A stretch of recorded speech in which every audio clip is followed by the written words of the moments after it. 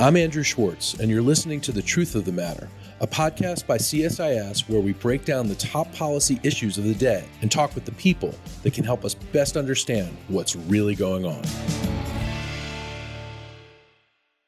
To help us get to the truth of the matter about polarization in American politics and society, we have with us Dr. Lillianna Mason of the Agora Institute at Johns Hopkins. Dr. Mason, thank you so much for being here with us today. Thanks for having me. So your first book, it's a famous book, and people like Ezra Klein look at you as the guru of polarization, and I do too. So I wanted to bring you on today to ask you, can you first give us like a big picture view of what is polarization today in America with politics and our society? And, how did we really get here and why are we here? Yeah, so the traditional view of polarization a few decades ago was that it meant that Democrats and Republicans severely disagreed with each other about the role of government and what policies the government should enact. And that was kind of the prevailing view for a long time. But then in the 90s and early 2000s, it became pretty clear that Americans aren't actually very polarized in their policy preferences. But instead, they seem to really dislike one another. So that was a puzzle that I was really interested in exploring. How is it that people can generally hold, common policy preferences, but on a political level still hate one another? So my research basically uses theories from social psychology and intergroup conflict, which, in psychology, there's plenty of reasons that groups hate each other without disagreeing about, taxes. And so there's all kinds of theories that can be used from psychology. And so I brought those into the study of kind of why Democrats and Republicans would have this sense of animosity. And what I ultimately found is that, first of all, partisanship has become a very strong identity of its own.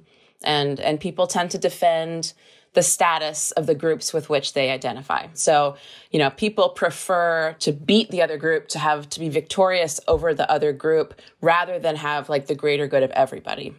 And then the second thing that happened is that a bunch of other social identities moved into alignment with partisanship. So over the last few decades, really, and the process started in the 1960s as a response to civil rights legislation, which alienated white Southern Democrats, who gradually moved out of the Democratic Party over a generation. Then by now they're all Republicans. And so we have basically at this point, a Republican Party that's largely white and Christian and rural, and a Democratic Party that's more urban, educated, racially diverse, religiously diverse. And so the sort of separation of those identities from each other along partisan lines really increased the potency of those partisan identities, so that every time there's an election, elections are regularly scheduled status competitions, right? And before we had all these identities linked to our party, it was just a status competition between the parties. And so it didn't matter that much.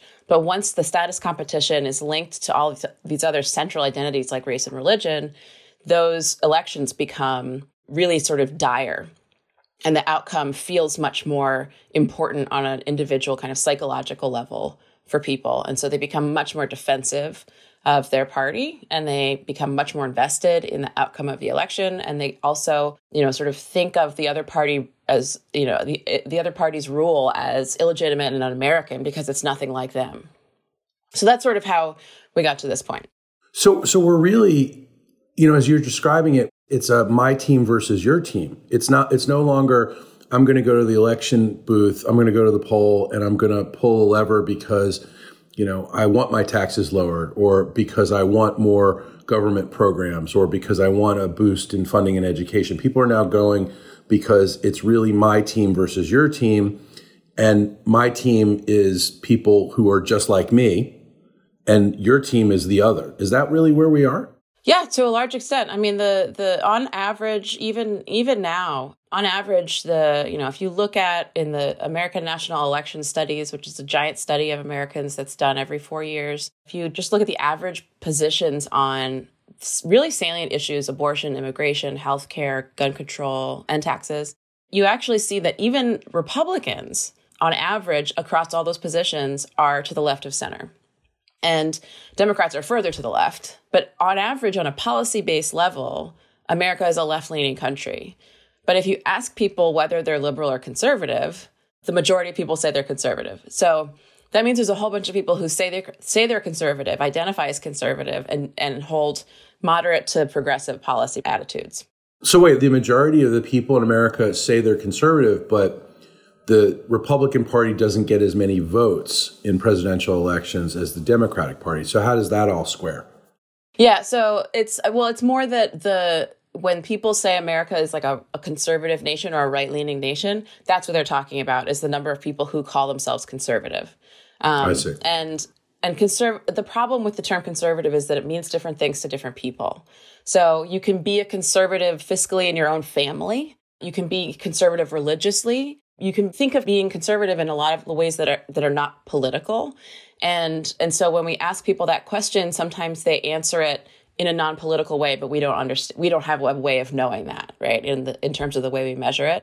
And so we end up with this mismatch between people who identify as conservative and people who are actually politically conservative on policies. And so, when politicians look at the electorate and see all these self-identified conservatives, they think like, okay, great. We've got all these self-identified conservatives. That's what the country wants, not understanding that it doesn't actually translate perfectly into policy preferences. And even if popular policies are enacted, it's still really hard to get people who are strongly identified with their party to vote for the other party, right? They would have to be either extraordinarily pleased with what's happening in their own life based on what the government, and give credit to the government for doing it, or they would have to be extraordinarily displeased. And so, like, for instance, after the Great Recession in George W. Bush's second term. So there is some reaction to governmental outcomes, but it really requires gigantic shifts. And even now, it's unclear, approval of Trump, we had a global pandemic and an economic crisis at the same time, and his approval ratings didn't really change. So it seems like as we go forward, it becomes stickier and stickier and stickier, right? Like who people vote for is just a predetermined choice, kind of regardless of what's going on. And there's some people, that are kind of not paying as much attention, that are slightly more persuadable.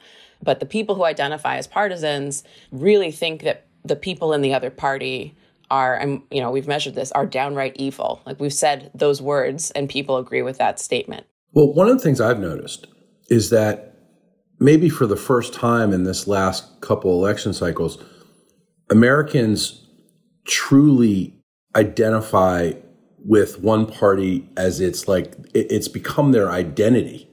It's no longer, part of their life. It's their identity itself. And I've noticed that, even adult friend groups, people who used to mix, who are both Republicans and Democrats, they don't really mix anymore after the Trump years. And, and one group will say, well, my identity is aligned with Trump. And the other group will say, I'm a Democrat. And then they really can't mix and mingle at cocktail parties anymore. They can't, have dinner together. And, have you seen evidence of this? Because, in my world, there's lots of people who really don't have a lot to say to each other anymore here in Washington, after the Trump years. So first of all, what you're observing is a real thing that's been happening. And those sort of, ways of coming across people who are not in your party via other group identities, right? So, there used to be a time when like Democrats and Republicans went to the same church, for instance, right? Or, their kids went to the same school because they lived in the same neighborhood. And increasingly, and we call them cross-cutting identities, it just gives people a chance to see people in the other party from a different perspective. That's very humanizing. It allows you to be, kind of generous with your interpretations of their behaviors and their thoughts. And it's exactly those types of cross-cutting identities that have been disappearing from American society. And so that's part, sort of this long trend that is kind of culminated with the Trump administration. But really, I think part of it also happened during the Obama administration, where not because of anything Obama did, but just simply by the fact that he was a Black president, what his presidency did was really clarify for people who had not been paying attention before what a Democrat looks like. And along with partisan news, helped to show people this is us and that's them, right? These are our people. Those are their people. And that's really, the Tea Party was very much a response to that. And then having established that sort of new kind of alignment, what the Trump presidency did was really cement the especially the racial divide between the parties. And what you're talking about in terms of, having uncomfortable, cocktail parties or Thanksgiving dinners, I think one thing to make clear is, first of all, it's largely a white person thing, right? It's the divide that's happened has been between white Democrats and white Republicans because, the African-American community is extraordinarily Democratic. Hispanics are less so, but still highly Democratic. And so, this is this kind of really deep rift. And the main cause of it is white Democrats who believe that systemic racism is real and is a problem that we need to address, and white Republicans who don't believe that that's the case. And so there's the really central rift between white Democrats and white Republicans is about whether or not this country has gone far enough in moving towards a, multi-ethnic egalitarian democracy, or whether we should go backwards. And that's a really difficult conversation to have because it really is like pulling on the same rope, right? It's very hard to find a compromise place in should we go backwards or should we go forwards? There's sort of nowhere to compromise on that. And so that type of conversation is really hard to have. It's very loaded, right? Just the word racist is almost, forbidden in polite conversation. And, for good reason, not talking about racism protects racism. But that's, increasingly it becomes this really loaded conversation that is impossible to come to a compromise on or to find common ground on. And most people want to avoid even having that conversation at all. So that's underlying a lot of these really uncomfortable interactions that we're seeing is that, the reason they're uncomfortable is because we're talking about really essential things about American democracy and equality. And those things, no one's going to compromise on those. So I take it you believe that racism is a major cause of polarization, as you just described. How did it become such a heavy duty part of what's happening now? Did it start with Obama? Was it pre-Obama? I think a lot of us weren't aware of what was building during Obama at the time. Well, it was definitely before, the Southern strategy, right, of Nixon and Reagan intentionally took advantage of white racial animosity, right? But it did so in a kind of coded way. And so that it wasn't, apparent to people who weren't listening for the kind of symbolic language. That's sort of what I mean is now there's no holds barred. It's all out on the table. And, during Obama, we started, things were underlying and they were undercutting undercurrents of political discourse. But after Obama, things seemed to really just blow up. And you're right. Like even the Tea Party said that they were about taxes, right? But the best predictor of somebody identifying as a Tea Party supporter is their racial attitudes. And so part of this is just the way that Trump speaks. He is a brash person who enjoys creating conflict, right? He's a reality TV person. Like conflict is the bread and butter of reality television. And it's for a reason because it gets attention, right? And so creating conflict is the way for anyone who is comfortable with doing that. It's a great way to get attention. And Trump really, took advantage of that. And he was kind of very well suited to be doing that, right? He was almost the only person who felt comfortable just digging deeper and deeper and deeper into things that created conflict. In particular, using racist language, using misogynistic language, and just kind of being overt about saying, forget PC culture, right? Like you don't have to worry about the language that you use anymore. We can say whatever we want. Don't worry about other people's feelings. Like this is, now that I'm president, we can talk the way that we always wanted to talk before. And it's not that he made people racist, right? But he uniquely attracted people who, before he was a political figure, so this is a recent article that I wrote with Julie Ronsky and John Kane. We looked at people's attitudes in 2011, before he was a real political figure, their attitudes towards Black Americans, Latino Americans, Muslims, and LGBT Americans, and people who disliked those groups in 2011, whether they're Democrats, Republicans, or independents, were the most likely to like Trump, approve of Trump in 2018. So so what he did was act as a lightning rod for people who already held those attitudes, and he gave them permission to say them out loud. And that's the type of thing that, most politicians before him were, thought was the third rail, right? They thought it would destroy their campaigns if they went that far. And for a lot of politicians, it did, it would have.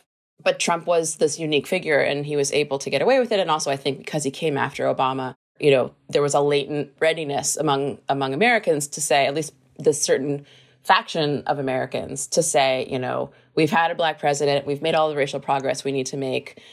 It's now white people who are being victimized and underestimated, and so let's take the country back. Essentially, that's what MAGA is. And so he was able to do this sort of uniquely, but not inevitably. I'm not sure if that makes sense. No, I know what you mean. So I think that what Trump did was, and the other thing is that if we just think about human psychology, right? When someone tells you that it's okay to break a rule, it can be really exhilarating.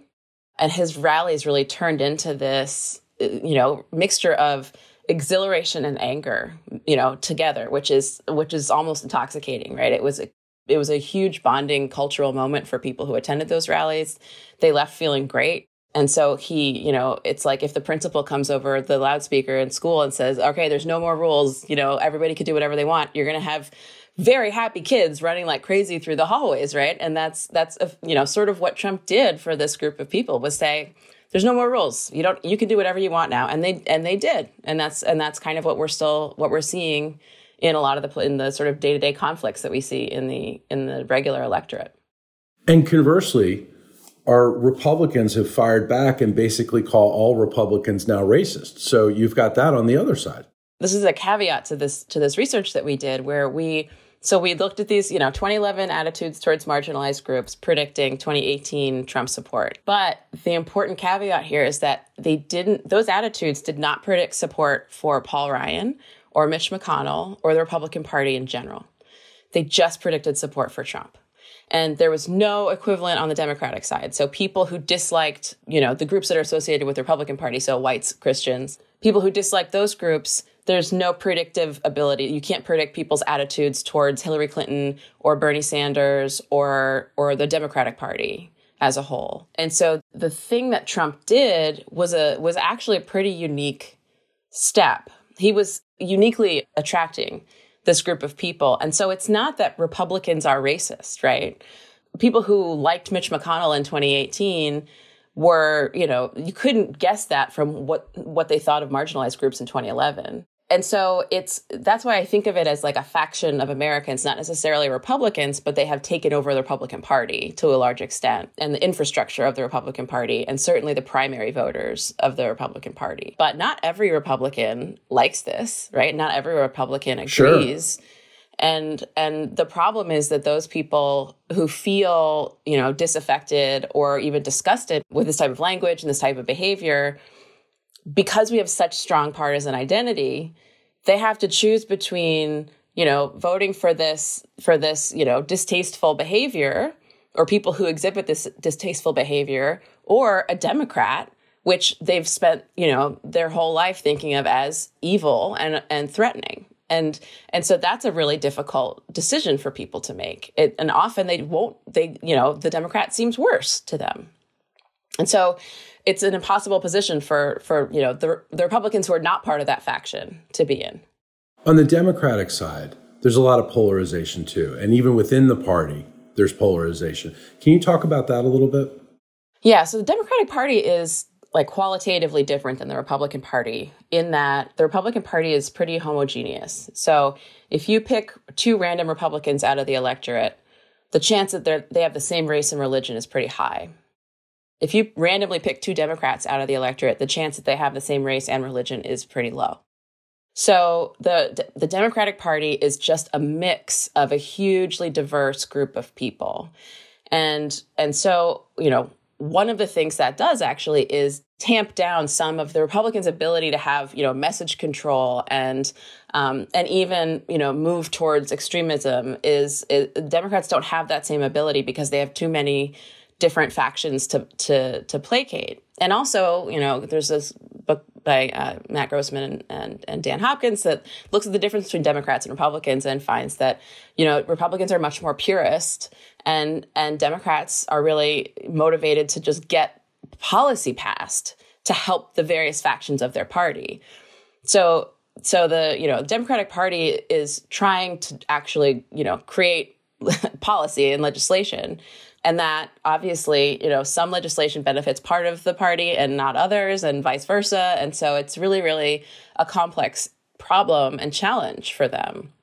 But the other problem is that the Republican Party is motivated to pass zero legislation and campaign entirely on this sort of, white grievance politics, because most of the legislation they try to pass is actually pretty unpopular in the electorate. People don't love tax cuts for billionaires, right? And so the party didn't have a platform in 2020. There wasn't any policy platform at all. So it's this really asymmetrical challenge where Democrats are arguing with each other about which policies to pass. Meanwhile, their opposition is a party that doesn't actually care about legislating anything at all and can do perfectly well electorally, partly because of where Republicans live and how our Constitution counts votes, but they can do well electorally by really leaning into this sort of culture wars, white grievance politics, and riling up their base that way. Do you see any end in sight to the culture wars and this type of behavior? I mean, not any day soon. It's looking at even just like the school board arguments over, what they call critical race theory, but is really just American history. This idea that talking about racism is racist, it's consistent with what we've actually seen throughout American history, where, any time that we've made like really big racial progress, like Reconstruction, right? Reconstruction was a hugely successful program that created thriving Black communities that were protected by federal troops. And that, after 8 years came under so much terrorism from white supremacists that the federal troops retreated and these communities were destroyed. So, massive progress, huge backlash. And then in the 1960s, again, massive progress towards racial progress. And then immediately thereafter, the Southern strategy started, right? And so we have this movement towards creating a new white supremacist party in the Republican Party, whereas previously it had been the Democratic Party. And then, you can look at Obama's presidency and, sort of the rise of Black Lives Matter and a lot of the success of these activists as sort of the third, wave of progress towards racial justice and equality. Trump and this MAGA faction of the empowerment of this MAGA faction of Americans is kind of the backlash to that. So you can kind of see a pattern. The question is, at what point do we get to the place where the backlash, doesn't succeed? And we haven't gotten there yet. So we've never gotten there. So, it's unclear. The way that I think about it is like, we're on the bumpy part of the road, either towards a smoother road or towards a cliff. And it's, the question is whether or not we're in it right now. So we can't possibly know what's going to end up happening. But ultimately, the fact that the parties are divided on whether or not we should be moving towards a more, multi-ethnic egalitarian democracy is that is the pull, right? It's are we going towards a smooth road or are we going off a cliff into something that's not really democracy anymore? If you're a Republican or a Trump Republican, and you're listening to this, you're going to say, well, yeah, we might not have had a party platform at the convention, but those things are kind of dumb anyway. And we do have policies. We care about immigration. We care about COVID in a certain way. We care about, there's a lot of things that they really care about from a policy standpoint. So they wouldn't say, if you ask them, are you devoid of policy? They'd say, absolutely not. We care about less government. We care about less taxes. We care about a different global health approach. We care about a different approach to immigration. And so, and those are issues that Trump really made and is making, his issues. So how do you reckon with that? If Republicans really believe that they have policy Democrats also believe that they have policy, but neither can sit down anymore and talk about policy in a rational way. What happens to our society? Yeah. So one of the issues with things like immigration and even now, gun control and healthcare is that before the Obama presidency, those issues were uncorrelated with racial attitudes. And after Obama became president, even those types of kind of non-racial issues, they're now correlated with racial attitudes. So you can predict someone's attitudes on gun control based on whether or not they believe that systemic racism is a problem. And so this is what Michael Tesler calls a spillover effect. So, racial attitudes have kind of spilled over into a whole bunch of things that used to be non-racial policies. So that's something that kind of is subconsciously happening. And that's part of the reason that these conversations are so difficult, is because we're not actually talking about what we say we're talking about. And a lot of the anger and defensiveness that we bring to these conversations is coming from this sort of deeply rooted sense of status threat, where both sides are coming to this conversation with a sense that the other people on the other side are trying to harm their status in society, or trying to reduce their status in society. And it's not absolute status, it's relative status, right? It's like it, sort of the white Christian male has always been at like the top of the traditional social hierarchy. He's not moving down, but other people are moving up. And so it's the distance, the relative distance between that person and the people further down the ladder that's changing. And that status threat is deeply and almost primally psychologically threatening. And when you're dealing with that type of psychological threat, often it just bleeds into every other conversation that you're having, especially when you're having the conversation with the people who you think are threatening you. And it's not a rational process. It's not even necessarily a conscious process. But, human beings are not rational. We're very much driven by emotion and identity. And that's just how we're built. I mean, that's why we have society. And so it'd be great if we were all rational, but we're just not. So, it's sort of important to look at the difference between what we say we're talking about and what's actually really going on kind of underneath, and why, that's sort of why we're having these arguments about critical race theory, or why we're having arguments even about mask wearing or vaccination, because it becomes connected to the party. And once it's connected to politics, then you have, it's all of a sudden all of these other identities become implicated in whether or not you're going to, even just like get a vaccine. And mask wearing is actually, there's good new political science research showing that mask wearing is related to masculinity. So like the people who really value their maleness are the least inclined to wear a mask. And it's sort of this, not sure if it's like, being tough or just not liking other people telling you what to wear, but it is related to that. And so this is also correlated with partisanship. So, all of these things that feel like, well, we could have a rational conversation about that, right? It's just a mask, like it's a piece of cloth that you put on your face, or it's just a vaccine. You've taken dozens of them in your life. You're required to take them for school, right? These things that seem like they should have a rational compromise position, and we should be able to talk it through.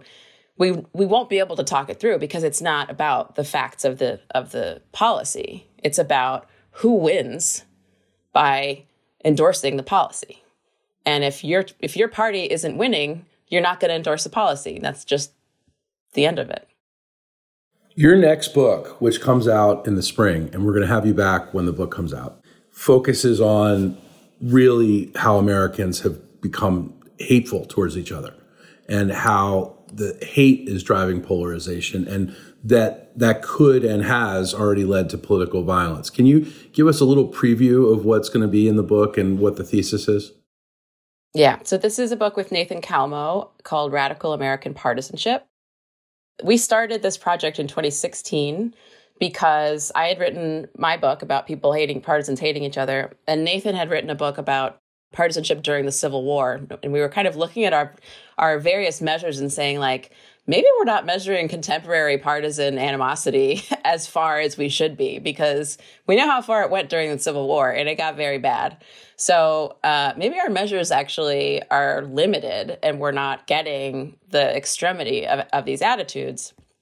So we came up with a bunch of survey questions that we honestly thought were too extreme for people to say yes to, right? Like, we didn't think that people would agree with these statements.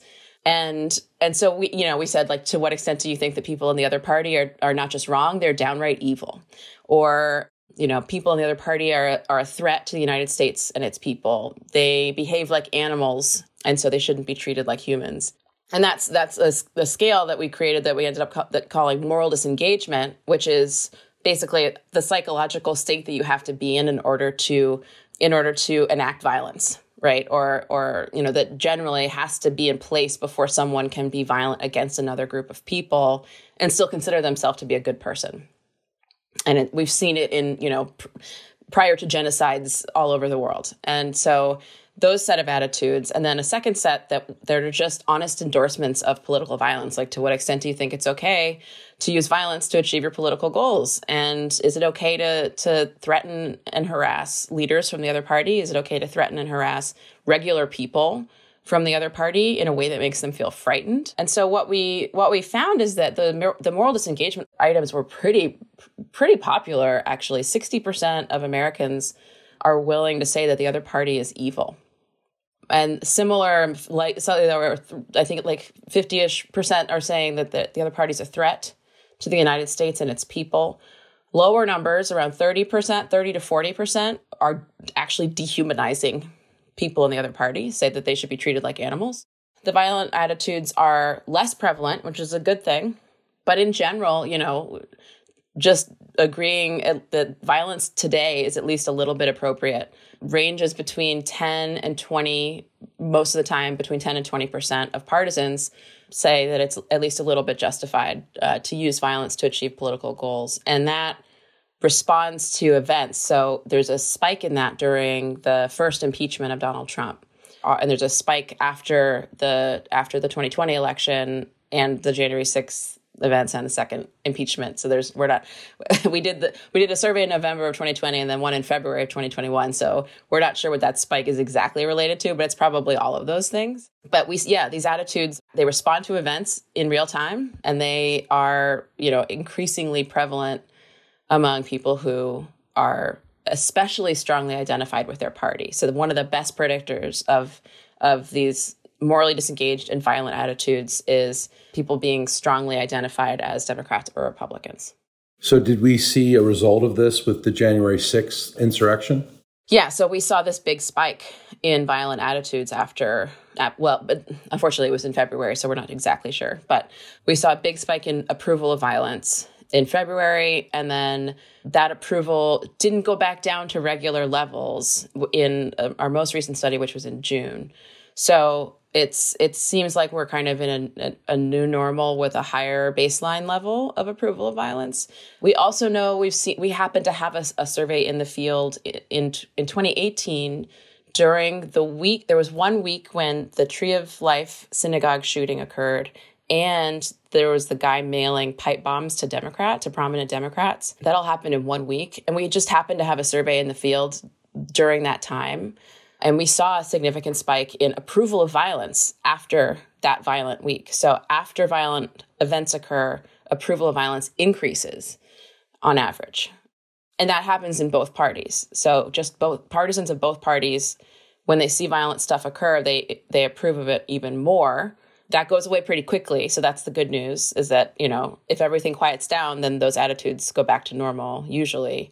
But you can imagine a terrible, cascade effect of, event and change in attitudes, another event. And the other thing that we also found that's important, and this is going back to what I was saying earlier about how, like, the central thing between Democrats and Republicans is these equality attitudes.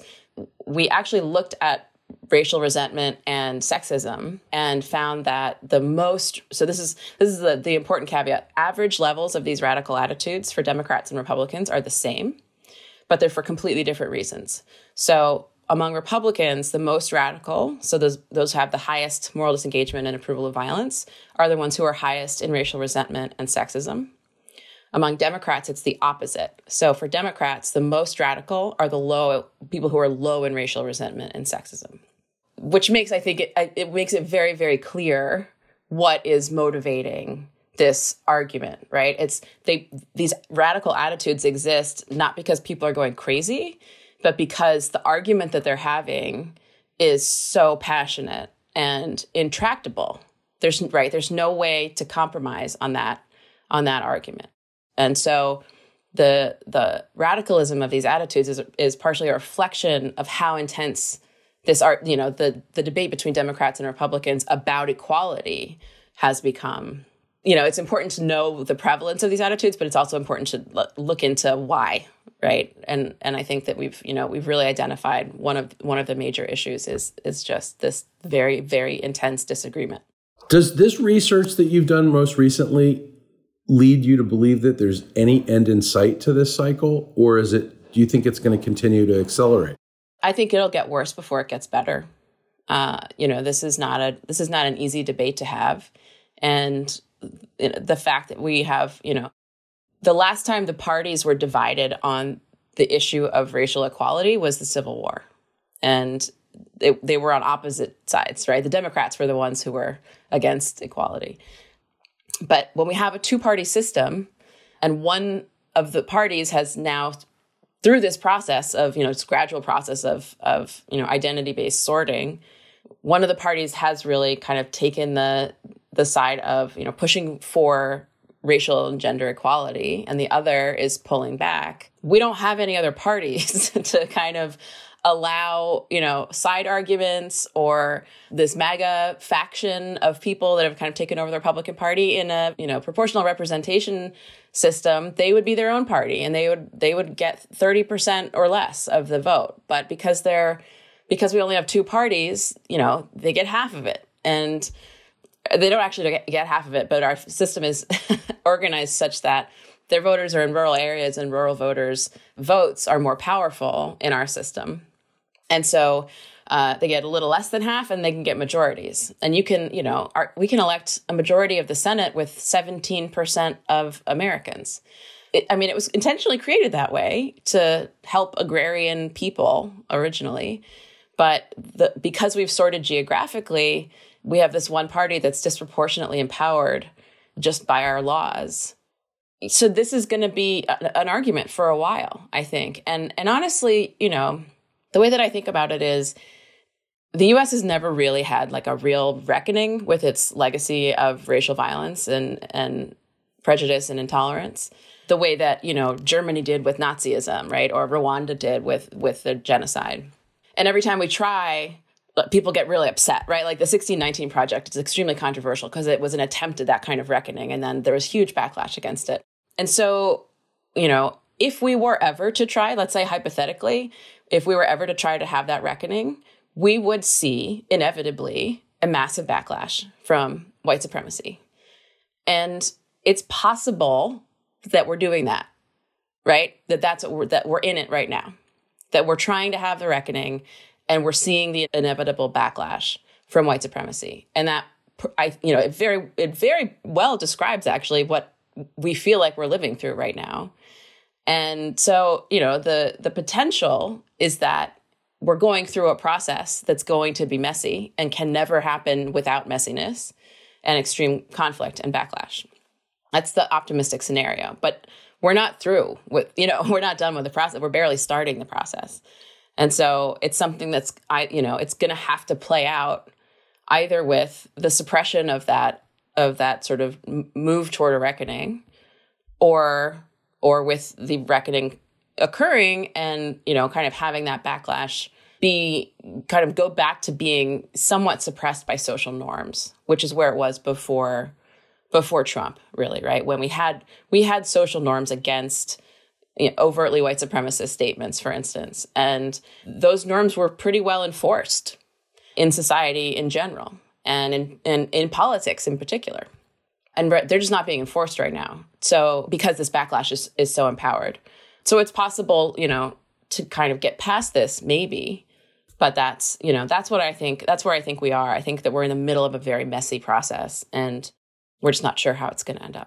Dr. Lillianna Mason, thank you so much for helping us get to the truth of the matter about this extremely complex issue of polarization. Really appreciate your time today and can't wait to have you back when the book comes out. Thank you so much. It was a pleasure. If you enjoyed this podcast, check out our larger suite of CSIS podcasts. From Into Africa, The Asia Chessboard, China Power, AIDS 2020, The Trade Guys, Smart Women, Smart Power, and more. You can listen to them all on major streaming platforms like iTunes and Spotify. Visit csis.org/podcasts to see our full catalog.